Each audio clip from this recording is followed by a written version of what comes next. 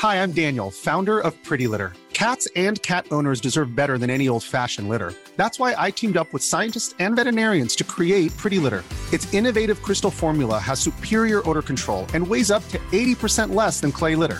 Pretty Litter even monitors health by changing colors to help detect early signs of potential illness. It's the world's smartest kitty litter. Go to prettylitter.com and use code ACAST for 20% off your first order and a free cat toy. Terms and conditions apply. See site for details. Millions of people have lost weight with personalized plans from Noom. Like Evan, who can't stand salads and still lost 50 pounds. Salads generally for most people are the easy button, right? For me, that wasn't an option. I never really was a salad guy. That's just not who I am. But Noom worked for me. Get your personalized plan today at Noom.com. Real Noom user compensated to provide their story.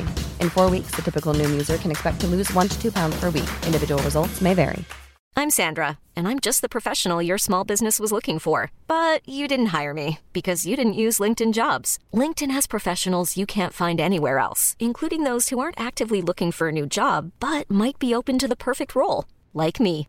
In a given month, over 70% of LinkedIn users don't visit other leading job sites. So if you're not looking on LinkedIn, you'll miss out on great candidates like Sandra. Start hiring professionals like a professional. Post your free job on linkedin.com/achieve today.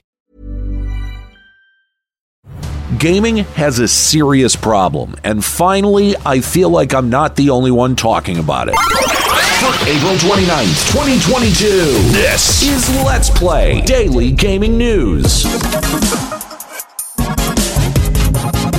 Hey, what's going on? My name's Nate Bender, and welcome to Let's Play, a daily gaming news podcast where we run down everything you need to know from the gaming world in about 5 minutes. Coming up, Amazon is considering cutting the revenue split between streamers and Twitch.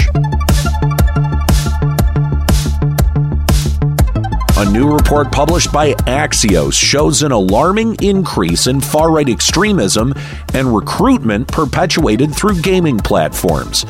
Axios cites a number of different studies and experts from a wide variety of anti-extremism and counter-terrorist groups. A report from the Extremism and Gaming Research Network found that extremist countermeasures are pretty much non-existent in most games, which lends credence to Deputy Director of the Center of Terrorism, Extremism, and Counterterrorism, Alex Newhouse's GDC talk last month, where he said, quote, "Games are becoming increasingly social. Those social hooks provide the structures and infrastructures for extremists to organize, mobilize, and spread their hateful and extreme ideologies." Newhouse also points out that online games offer anonymity to these extremists, which makes it difficult to research and combat from the outside this growing threat of far-right recruitment. Axios also talked with research director at Take This, Rachel Cowart, about how online games lend themselves to being used as recruitment tools. Cowart cites that online games foster a unique relationship between gamers due to cooperative and stimulating experiences in online games. Cowart said, quote, "Friendships are closer, long-lasting, and form faster than in other spaces on the internet." Cowart continues by saying, quote, "While it may be a small number of players compared to the billions of players, they are a very hardened, very influential, very dangerous group of people who are living their lives in these gaming spaces with little to no consequence to their action or behavior." Cowart expounds upon this point by citing how most of the gaming industry is focused on efforts combating violence and game addiction, but are ultimately turning a blind eye to far-right rhetoric. Cowart continues by saying, quote, "We're constantly battling all these bad narratives, which takes energy away from actually looking at the actual threats that are truly festering in these spaces and addressing them properly." Axios finishes the report by comparing this trend of far-right extremism permeating the gaming industry to how social media has been used as a recruitment tool for these groups for years, but with a big difference. Newhouse said, quote, "We know that the big giant social media companies like Google, Facebook, Twitter have dedicated counter-terrorism teams that are working on this day in and day out. We also know that video games simply just often don't have the resources to stand up counterterrorism teams specifically, or don't have the expertise necessary to do so. Now look, this has been a subject that I've been sounding the alarm on for years. Voice chats are an inherently more intimate form of communication than message boards or even social media. And I've even done reporting myself back in 2007 about how friendships that form in online games translate very easily into real-life situations. It's why convention culture exploded in the early 2010s. So the question is, do platforms like PSN or Xbox Live, or really any game that supports voice chat, do these platforms have a responsibility to address extremism? Cohort points out that gaming's extremist problem is also growing due to an unwillingness by both gamers and game developers to address this as a real threat. So if gamers won't demand action from these platforms, and clearly these platforms don't see removing hate as a priority from a financial perspective, at what point will external factors like the government or the FCC step in and force some kind of action? It seems to me, at least, that this would be a problem to get out in front of before you lose the ability to address it on your own terms.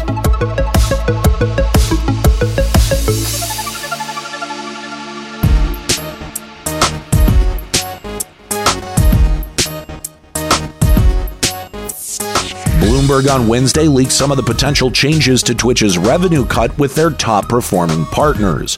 Bloomberg claims that this new revenue cut, which is a decrease from 70% to 50%, could be implemented as soon as this summer. This new change is to incentivize streamers pushing more ads to their viewers to make up for the revenue lost in subscriptions. Twitch is also considering releasing partners from their exclusivity streaming clause on Twitch to make up for their revenue loss so they can stream other places like YouTube. These subscription changes do fall in line with a recent program, the Ads Incentive Program, that Twitch tested out earlier this year and rolled out in March.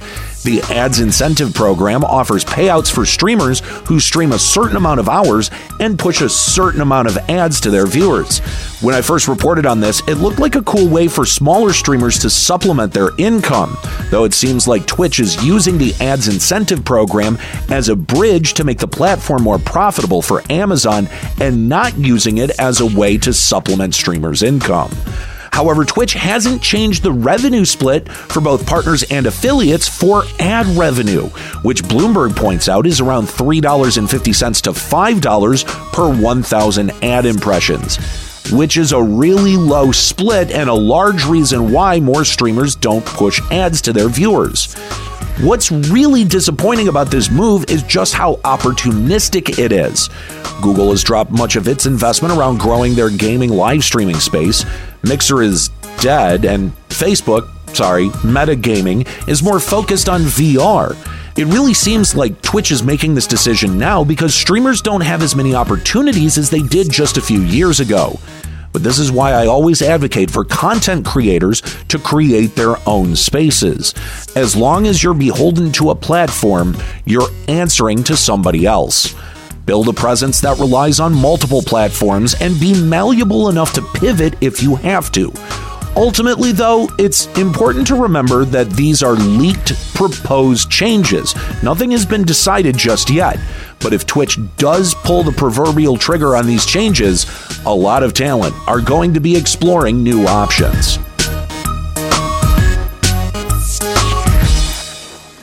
All right, it's Friday, and that means that this is normally where we check out an iTunes review, but again, we don't have one. You know what? Why don't I hear from a hater? I'm sure one of you listened to this episode and think, oh, Nate, he's just a big dumb lefty. Well, why don't you tell me by leaving an iTunes review, Apple Podcasts, whatever you want to call it. Find it, be mean to me. It's the one chance you get to actually be mean and try to hurt my feelings. All right, well, that's it for today's episode of Let's Play. Make sure you're subscribed so you can come back on Monday for even more video game news. Story selection and writing by Aaron Pillen. You can follow him on Twitter at Lloyd_RNG. You can follow me on Twitter at Nate Benderama and catch me streaming on Twitch for now at twitch.tv/Limit Break Radio. My name's Nate Bender. Keep listening.